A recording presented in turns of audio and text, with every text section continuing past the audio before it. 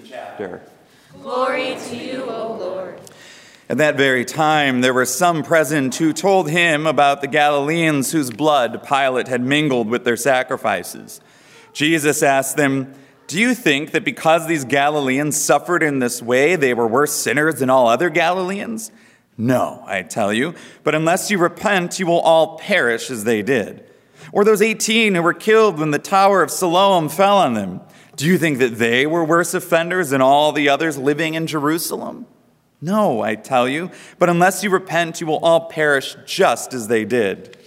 Then he told them this parable. A man had a fig tree planted in his vineyard, and he came looking for fruit on it and found none. So he said to the gardener, "See here, for 3 years I've come looking for fruit on this fig tree, and still I find none.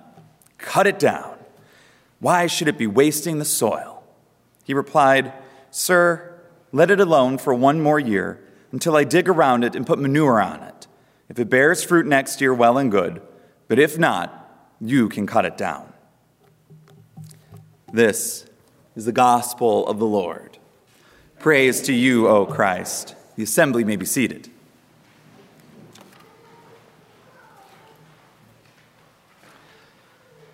Grace and peace to you from God, our Creator, and our Lord and Savior, Jesus Christ. Amen. I consume a lot of news pretty much on a daily basis. And the problem with that, of course, is that it's very easy for the news to consume you. It's a very, very slippery slope. I begin every morning with this sort of ritual that includes not only coffee, but a 15-minute sort of world news roundup. I listen to a podcast from NPR called Up First. And it helps to keep me grounded in what's going on in the world around me. And sometimes, like this last week, you get those little fun stories, like the Sunshine Protection Act. I don't know if you heard about this bipartisan effort to really solve all of our country's and world's problems, right? No more daylight savings. Well, good, right? I know I feel much better this Sunday than I did last Sunday because we've solved this world issue. See, as it comes to be, not all the stories are sunshine and rainbows, right? And we see this playing out.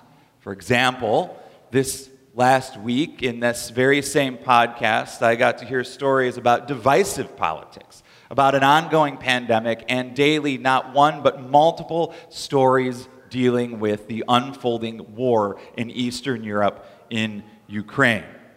And unfortunately today, the news report that Jesus receives locally isn't any much happier. They come reporting to him that Pilate has murdered a group of Galileans who were worshiping in the temple. The phrase used is he mingled their blood with that of the sacrifices. I mean, just take a moment to think about what that really means. That image that it paints for us is a horrific one. But it's in some ways a doubly horrific event.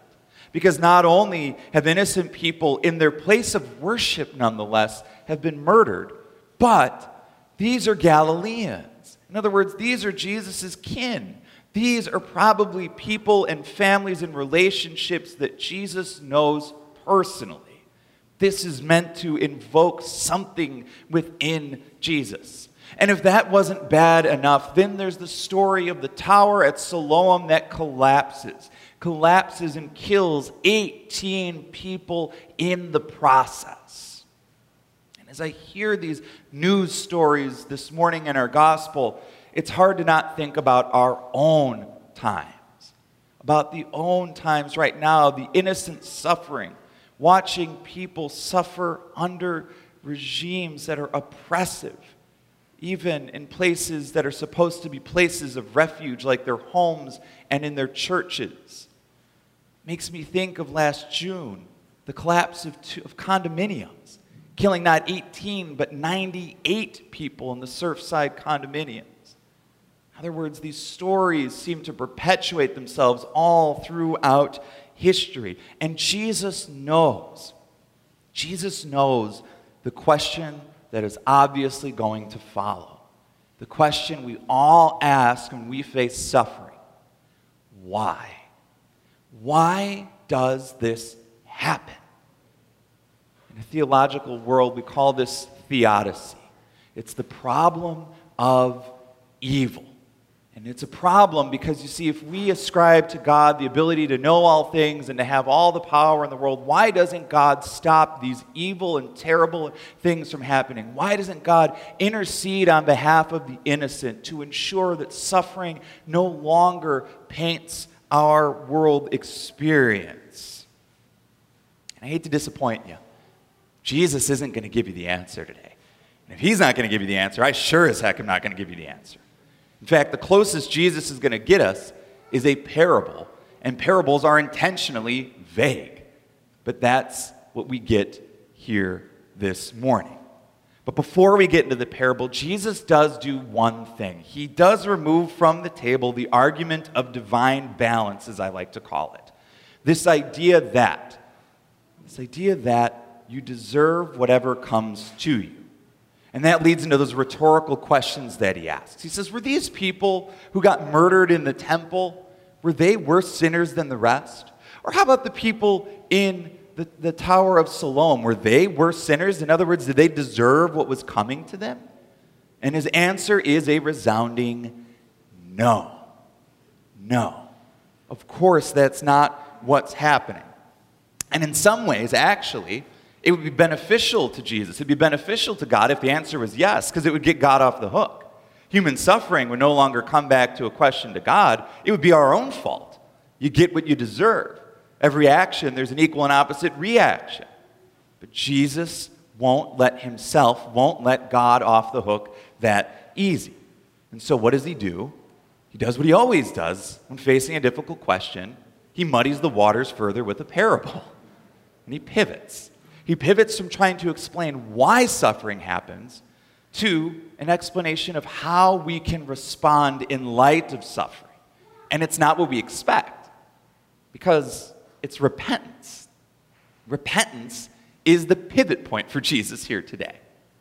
And I think in order to even have a chance at understanding what's going on here in this parable, we have to first try to reconcile what is repentance. What does that mean to repent?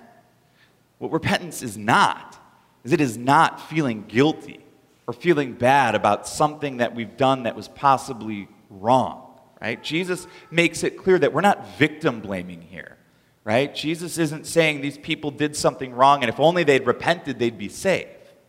Instead, here, repentance is a positive response in the face of suffering. It's turning oneself back to God that we may experience the fullness of God's grace and God's love, mercy, and forgiveness.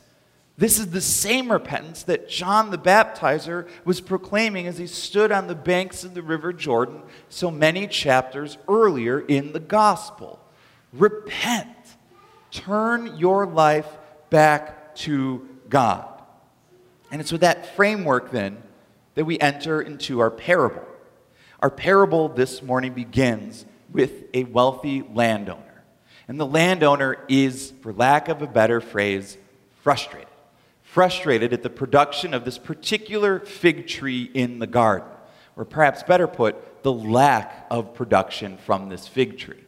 And so, like any good landowner, he's going to cut his losses. Literally cut down this tree because it hasn't produced as he wants it to. He says it is a waste of soil. A waste of soil. That's quite a harsh statement to make. And it's then and only then that the gardener comes and intercedes and also provides future opportunity. The gardener steps in and negotiates for additional time, says, give it one more year.